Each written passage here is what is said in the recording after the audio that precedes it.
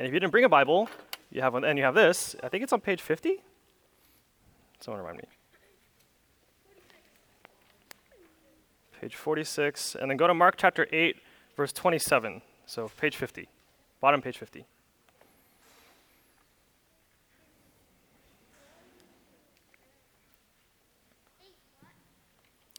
Chapter 8, verse 27.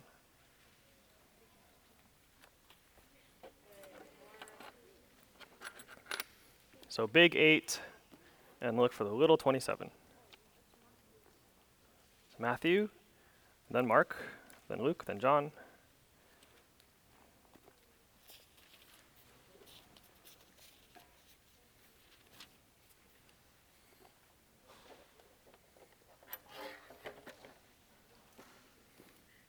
Okay.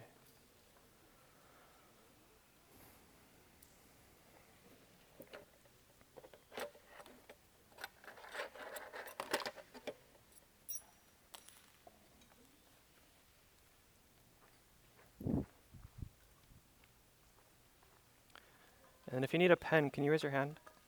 There's a few people. Okay. Nicole's going to help you out.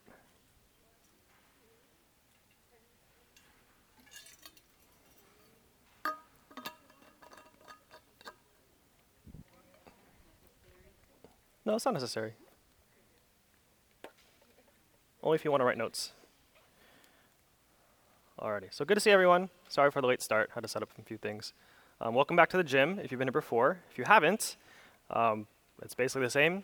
The one thing to take note of is that all the yelling and screaming and having fun back there is our International Students Ministry, which is basically our ministry to those who go to other colleges or other colleges, and we're trying to reach out to them with the gospel. So if they make noise, just kind of keep going. They're fine. They're not going to die or anything.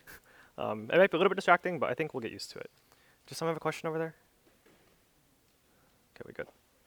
The second announcement is that who has been to Youth Bible Camp? Who has ever heard of that before? Okay, some of us, great. So we're going to start up Youth Bible Camp again on October 8th. So that's in a few weeks. Youth Bible Camp, if you haven't been before, is basically a time to read the Bible together. All right, so we're going to meet for about an hour before youth group on Fridays. So every Friday before youth group will be basically just a bunch of kids and some adults reading the Bible together. During COVID, we read a lot of books. I think we read Mark and Ephesians and maybe Galatians. And we read it out loud together, and then we break up into groups and just talk about it. There's these questions we use called the 7 arrow questions, which is like, what does this passage say? What did this passage mean back then? What kind of questions do you have about this passage? And it's really fun. You get to talk about the Bible with other kids, other youth group students. So that'll be every Friday before youth group at 6:30. And I encourage you to come out. Reading the Bible together, I think, is really ideal. You get to ask questions, you get to learn from other people, and it's really enjoyable for me. So I hope you go. Hope to see you guys there. All right, and next week for youth group, my cousin, Pastor David, will be coming and preaching for us. Right? Everyone know Pastor David? Yeah? Okay, cool. He's the cool one, remember? He's why I'm trusted. All right. So everyone's at Mark chapter 8. Let's read from verse 27 together, and then I'll pray. Mark chapter 8. And Jesus went on with his disciples to the villages of Caesarea Philippi. And on the way, he said to his disciples, "Who do people say that I am?" And they told him, "John the Baptist, and others say Elijah, and others one of the prophets." And he asked them, "But who do you say that I am?" Peter answered him, "You are the Christ." And he strictly charged them to tell no one about him, and began to teach them that the Son of Man must suffer many things and be rejected by the elders and the chief priests and the scribes and be killed, and after 3 days rise again. And he said this plainly. And Peter took him aside and began to rebuke him.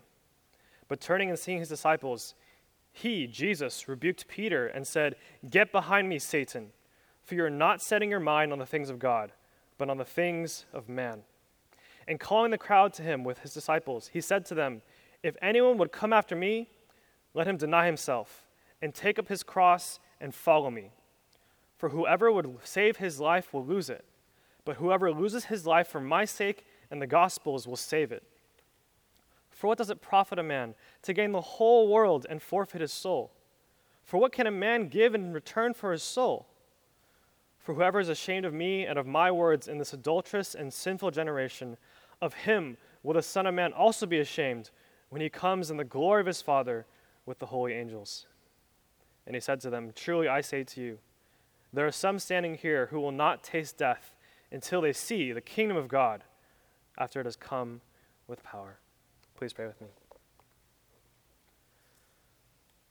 Father, we have such need to see you, Lord.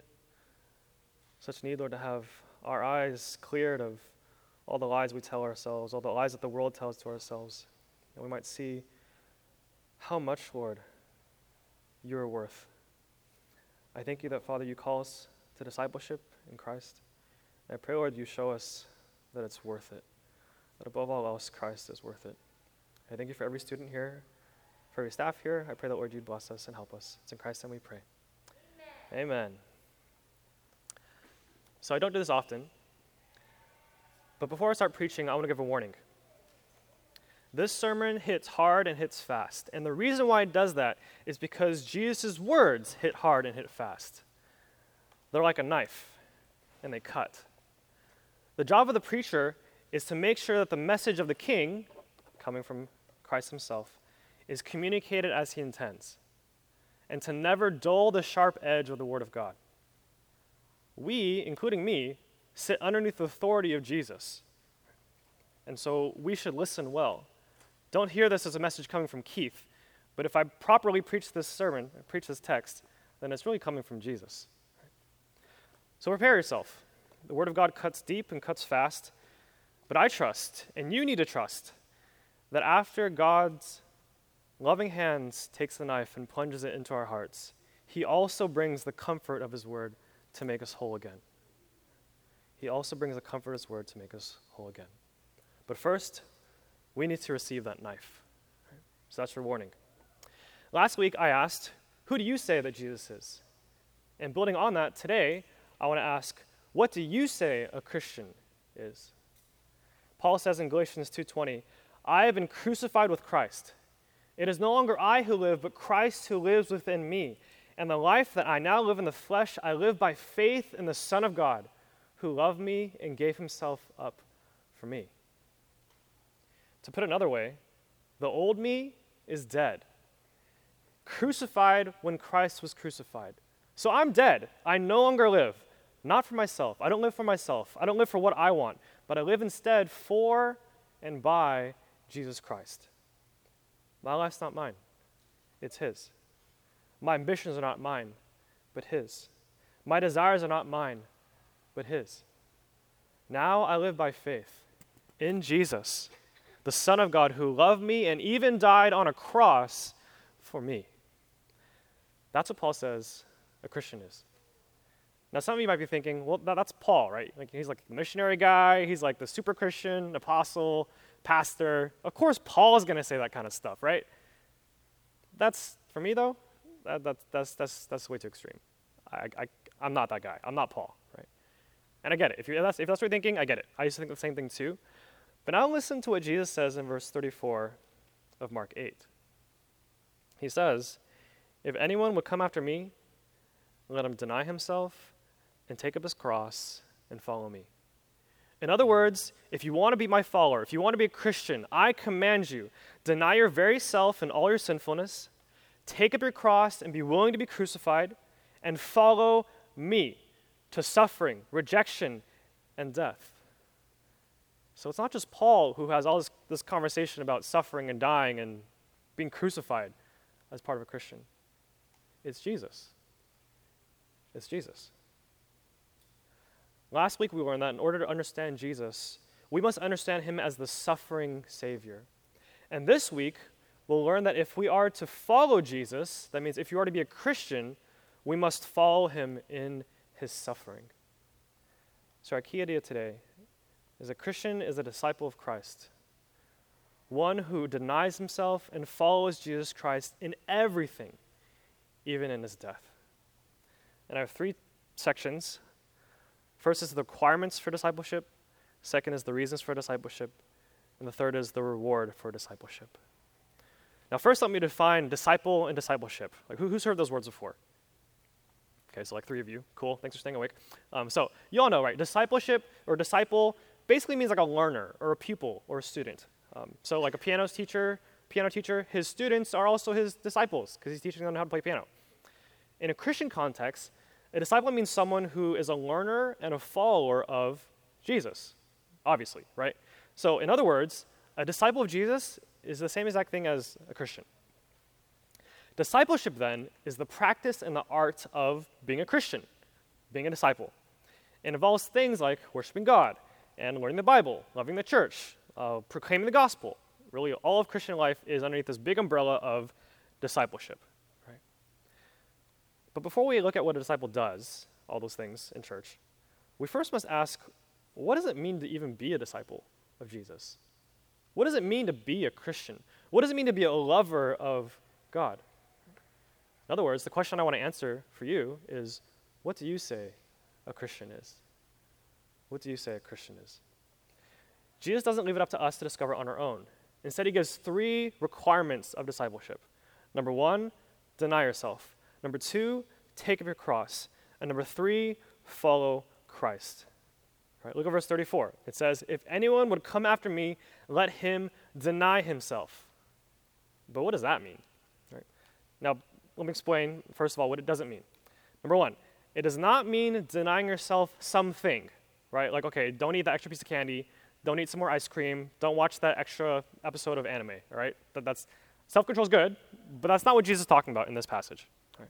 Secondly, it does not mean denying yourself desires for good things that God has given, like food and rest and friends, right? For spiritual reasons even. So fasting, aka not eating for a time, praying, giving to the church, those are all good things, good disciplines, but that's also not what Jesus is talking about when he says, deny yourself. What does he mean? In this verse, it means, as one commentator wrote, the denial of the self itself. To deny yourself means the denial of the self itself. Practically, that means that Keith no longer lives for Keith.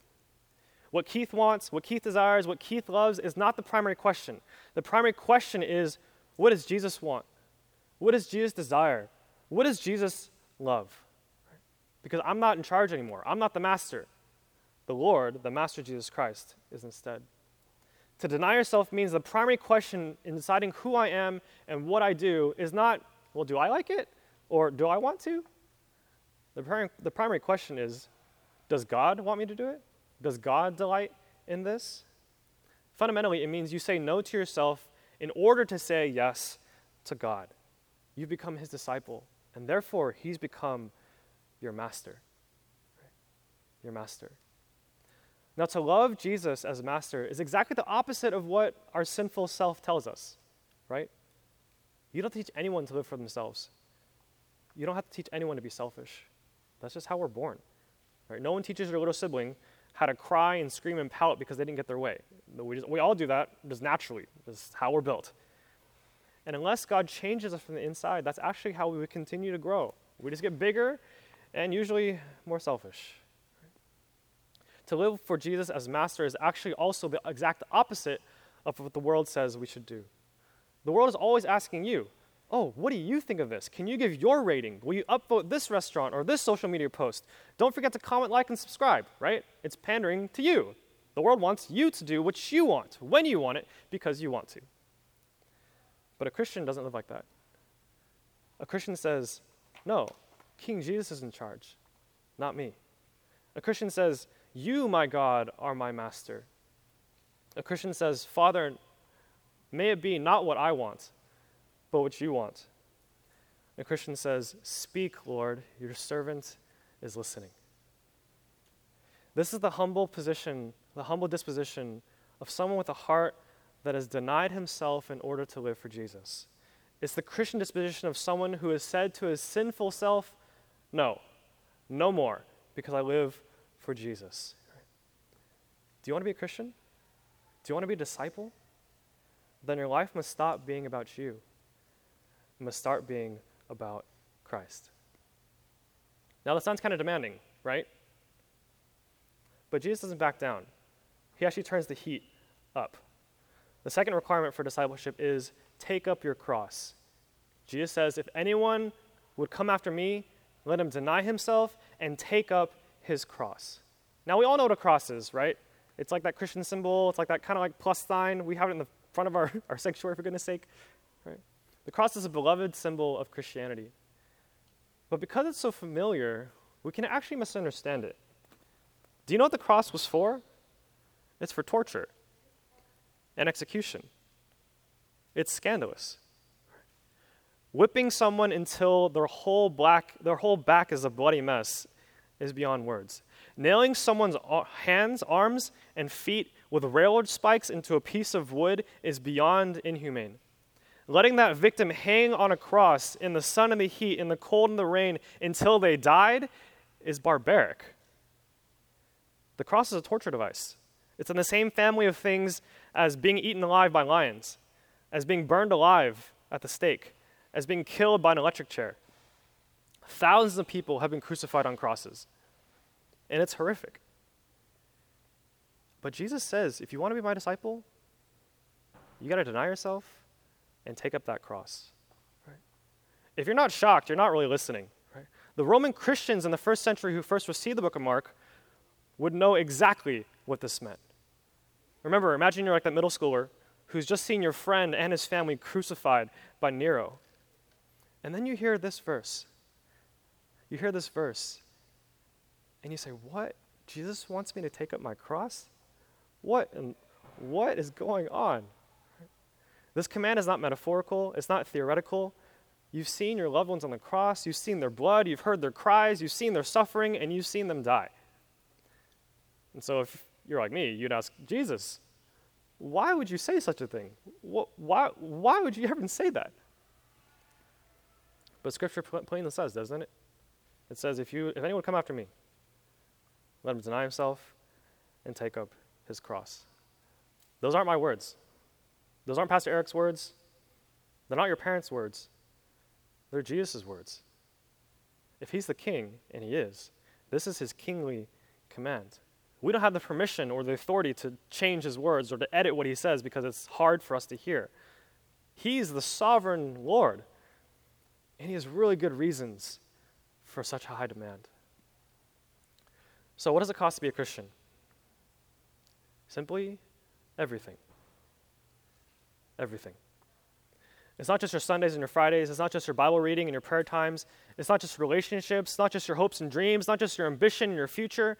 It's not just your heart and your affections or your thoughts and your plans. It's everything.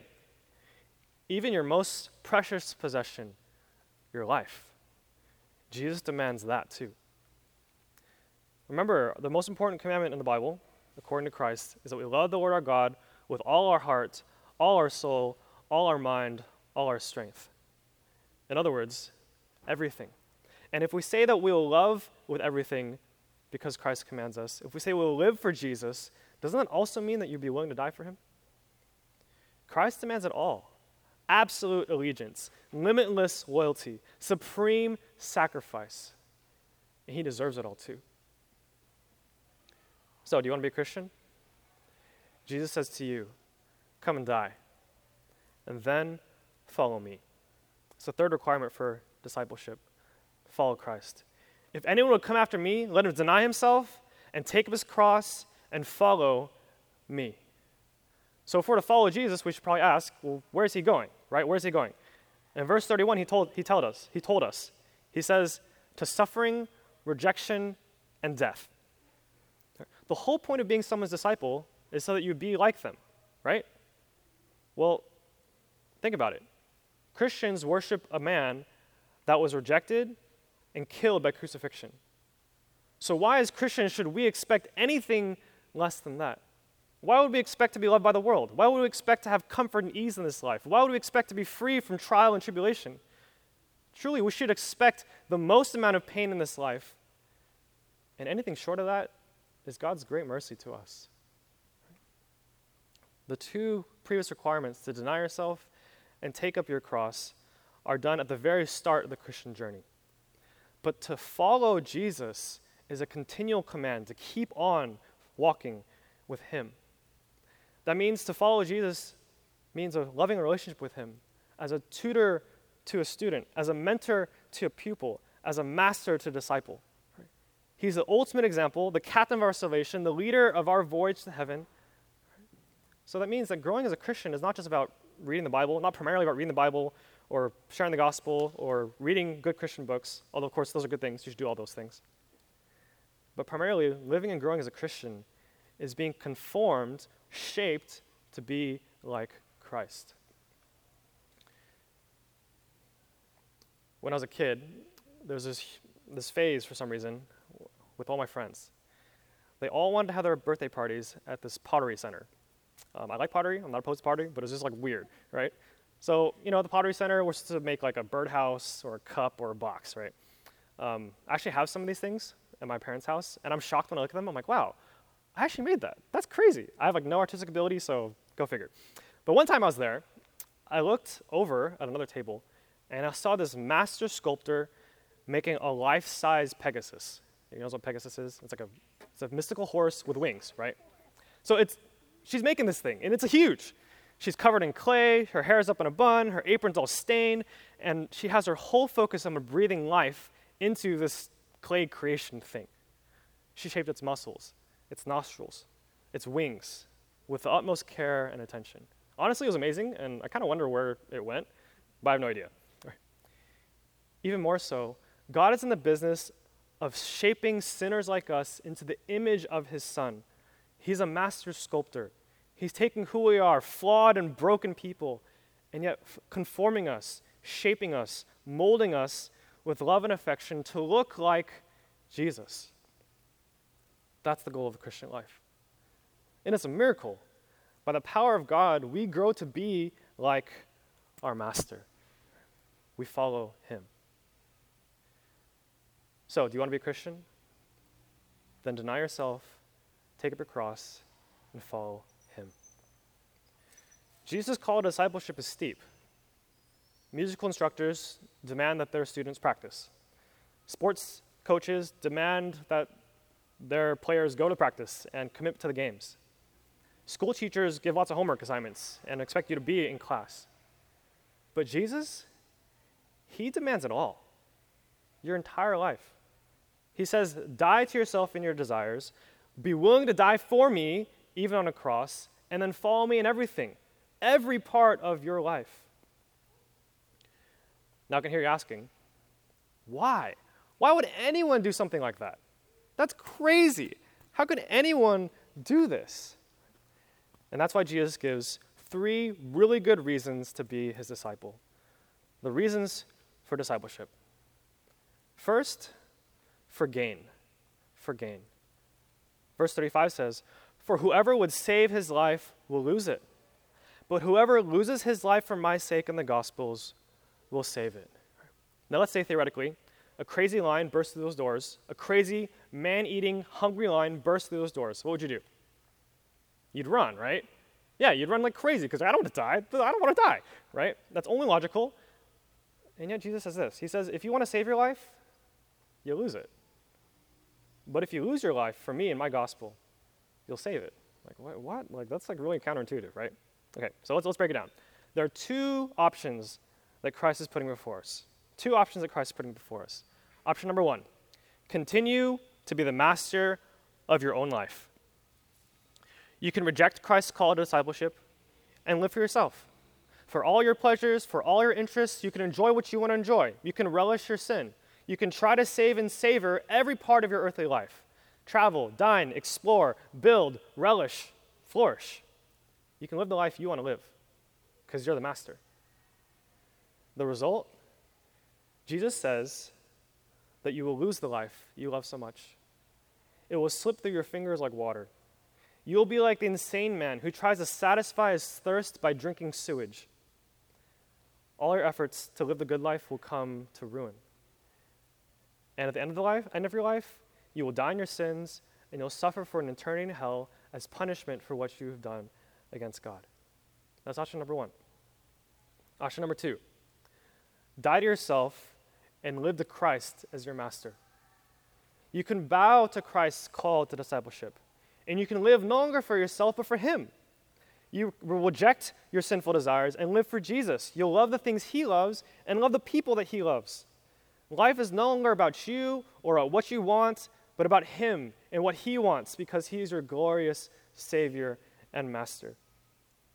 You lose yourself, even being willing to die for him, because you have found him, Christ, who is infinitely better even than life itself. The result?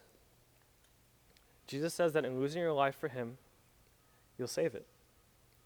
You'll be a blessed woman. You'll be a blessed man, strong, confident, full at the end of your life. And you'll pass from this world into the very presence of the Lord who loved you and gave himself up for you. And forever you'll live with him in a world full of perfect love and delight because he is there. Life eternal will be your story for forever. That's option number 2. So it's 2 choices. Jesus says, try to save your life, live for yourself, you'll lose it.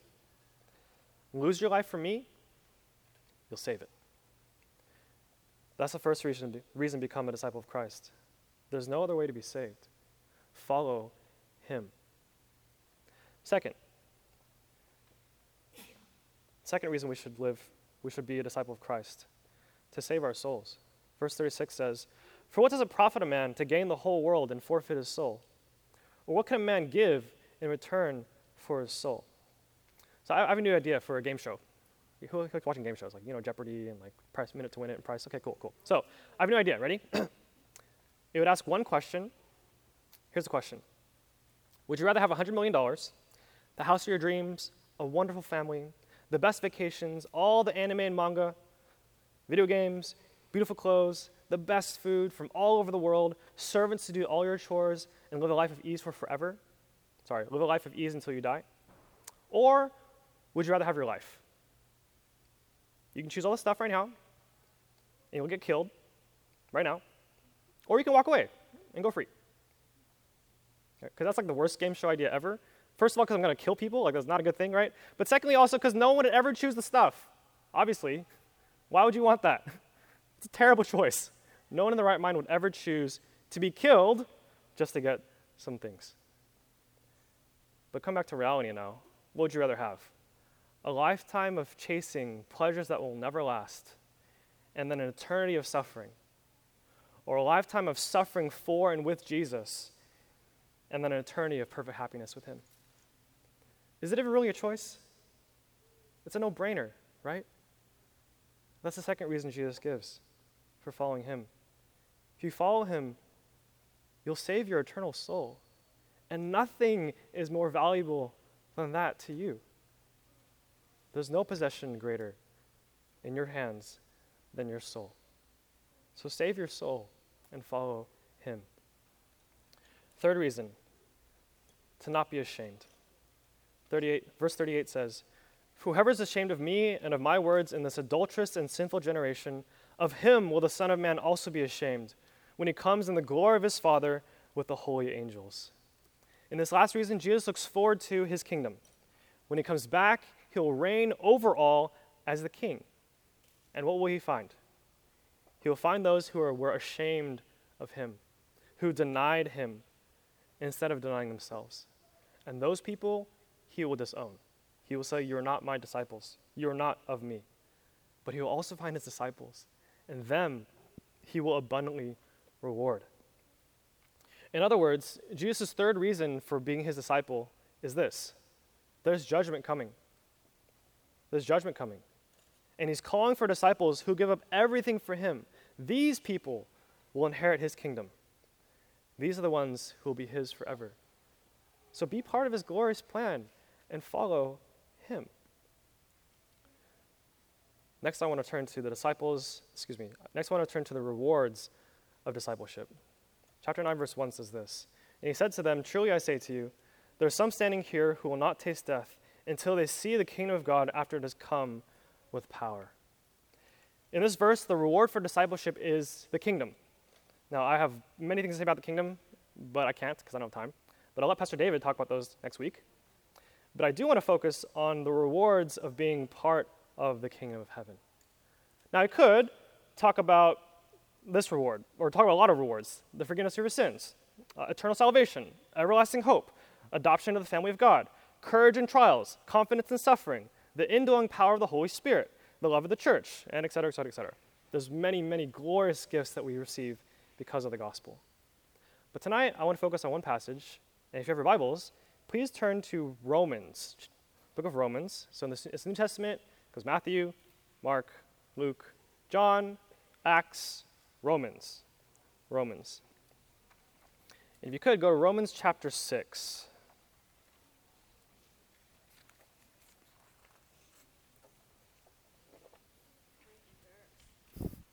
Romans chapter 6, verse 5.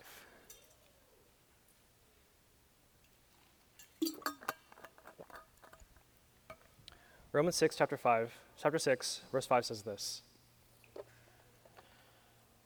For if we have been united with him, with Christ, in his death like his, we shall certainly be united with him in a resurrection like his. We know that our old self was crucified with him in order that the body of sin might be brought to nothing, so that we would no longer be enslaved to sin. For the one who has died has been freed from sin. Now, if we have died with Christ, we believe that we will also live with him. There are three rewards I want to pull up from this passage. First, we're united with Jesus. Notice how Paul ties together believers in Jesus in this passage. Because Jesus died, we too have died. We've died to our old selves. In fact, we've denied ourselves. Right? That's discipleship requirement number one. Because Jesus was crucified, we too have been crucified. Our old selves were crucified with him. In other words, we took up our cross and went to the death. That's requirement number two for discipleship. And thirdly, because he was raised in resurrection life, we too will be resurrected physically to be with him forever. That happens at the end of our life, the end of our journeying of following him, which is discipleship requirement number three. So do you see it? Jesus is the one who denied himself. Jesus is the one who took up his cross. And Jesus is the one who followed the will of God all the way to the very end. As his disciples, all we're doing is copying him. But actually, it's better than that. Look at Romans chapter 6, verse 5. It says, For if you have been united with him in a death like his, we shall also certainly be united with him in a resurrection like his. So we don't only follow Jesus to become like him and just do what he does. We actually become united with him, or another word, a way of saying it is become one with him in an everlasting relationship of love. He makes the demands of discipleship, but he's also the one who makes it worth it. He's not just a doorway. He's not just the path of Christianity. He's also the reward. Right? He's the reward. The church of God is called the bride of Christ, which means that he is our groom, our husband. Right? It's a picture of the greatest manifestation of love that humanity has ever seen. Christ is the Lord of love. He's full of loving kindness and truth. He is grace come to us. He's salvation's sweetest flower. He's the helper and savior of our weary souls. No one can comfort you like him. No one can save you like him. No one can forgive, restore, transform, help, heal, empower you like him. He is our righteousness from God, our sanctification, our redemption, our treasure, our wisdom, our help, our hope of glory. To follow him, you give up everything. But in the end, you don't really lose anything because he is everything. Paul says in Philippians 3, I count all things to be lost in view of the surpassing, that means like the super value of knowing Jesus Christ, my Lord. For him, I have suffered the loss of all things and count them but rubbish, but consider them trash so that I may gain Christ. In other words, Paul says, okay, here's a scale. Everything in the world that can ever be good on one side compared to Jesus. Jesus wins every single time. That's what he says. To live as Christ's disciple means that you receive him, the greatest gift of all. Secondly, the second reward for discipleship is we're freed from the slavery of sin. Because we've been crucified with Jesus, we've died. And having died, we'll be set free from the slavery of sin. Now, I know that none of you here have been crucified because none of you are dead. Right, that's a good thing. I'm thankful for that. But if you're a Christian, your old self has been crucified. The old self is who you were before becoming a Christian, the old self that loved sin and hated God. But the new self loves Jesus Christ. The old self bowed down to Lord self and Lord sin. The new self bows down to Lord Jesus. That's the difference. If you're a Christian, your old self is dead. And so that means you're free from the guilt and shame because of Jesus. You're not enslaved to sin anymore. You don't have to be addicted to video games. You don't have to be a slave to your lust and sexuality. You don't have to fear others' opinions of you anymore. You don't have to be depressed or anxious or suicidal because Christ has set you free. He set you free. By his strength, you don't have to live for yourself and the old self anymore, but you can live as a brand new person in Jesus. That's amazing. And that's connected to the third blessing of discipleship, which means we're freed unto God. We're freed from sin in order to be united with God. That's why, ultimately, dying to ourselves, while hard, is fundamentally good. It's saying no to yourself in order to say yes to God. If you're a Christian, you love God and you hate your sin. You don't live for yourself, but you live for Christ. And this is a tiny taste of what resurrection life will be like. In heaven, there will be no sin. There will be no temptation. There will be no hurt, nor pain, nor suffering. We have that great hope of heaven. And that everlasting hope spurs us on to live for him today. Now, in closing, I want to tell you a story. A story of a man named Thomas Cranmer. Ever heard of him before? No history buffs? Cool. So this account comes primarily from a blog post by actually one of my professors. His name is Nathan Busenitz, and it's written on a blog called Cripplegate. So Thomas Cranmer, was an English Christian in the 1500s. He was a leader in the English Reformation, which is a movement trying to restore the true gospel to the church. He was a writer, a theologian, a pastor. But at the end of his life, he was imprisoned by the Catholic government for almost 3 years and given the choice: deny the true gospel or be burned alive. He chose to deny. To avoid death, he signed official documents stating that he, Thomas Cranmer, had renounced, that means denied, everything about the Reformation, denying all the truth that he had seen in the Scriptures. Effectively, he denied Jesus his Lord. Yet, the Catholic government went back on its word and wanted to have him executed anyways. So, on March 21st, 1556, they marched him out to a nearby church and gave him the opportunity to give one last speech affirming his denial of biblical Christianity. But to the Catholic's shock, from the pulpit, he denied his previous denial, meaning he reversed his denial of Jesus and instead said, "I will gladly choose to die for the sake of Jesus Christ, my Lord," true biblical Christianity. And before they literally pulled him out of the pulpit, Cranmer swore to put his right hand, with which he had signed the official documents, into the fire first, and boldly face death by flames for the sake of his Lord. Now the Catholics were furious, so they promptly marched him down the street, tied him to a stake, and lit the wood. And true to his word, as one author writes, as the flames drew around him, he placed his right hand into the heart of the fire while saying, "That unworthy hand." His dying words were, "Lord Jesus, receive my spirit. I see the heavens open and Jesus standing at the right hand of God." Cranmer was far from perfect, far from it. But in the end, the Lord's power and by the Lord's grace, he proved true. If you're his disciple, the Lord Jesus will do that for you too. Even in the midst of failure, even under the pain of death, he will carry you through. Don't trust yourself. You're not strong. None of us are. But do trust in him. The cost of discipleship is high. Jesus demands everything because he deserves everything. But God is the one who gives us new hearts to desire him.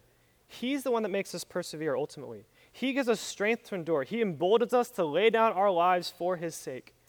He alone is our hope in life and in death. So Jesus says to you, if you desire to come after me, deny yourself, take up your cross and follow me. It's the only way to be saved. It's the path to eternal life. It's the hope of eternity. This is the call to every single one of you. Whether you're smart or not, rich or not, powerful or not, churched or not, this is a universal invitation to you. If anyone wants to come after Jesus, come. Deny yourself, take your cross, and follow Christ. Let's pray. Father, I pray for you to give us hearts. Hearts that say that the suffering this present time is not even worth comparing to the glory that will be revealed to us who are in Christ Jesus. Lord Christ, you are the King, and we thank you for making the call to discipleship so clear. But now we beg, Lord, that you give us eyes to see it's worth it, to see you, our eternal God. Help us, Lord, to follow you by your strength and power, for surely we have none of ourselves. Help us die, Lord, that we might live to you. It's in your perfect name we pray. Amen. Do you have a question? I don't know much about Joan of Arc, actually. Joan of Arc was also killed, for her faith. I think she was also a Protestant, but I don't really know much about her. So thanks, guys. We're going to break up into small groups now. We're going to be meeting in the gym, so let's have girls on this side and then guys on this side. Guys, you can just drag chairs and put them in a circle in your small groups. Let me throw up the small groups on the projector, and then we can break up, okay? Thanks.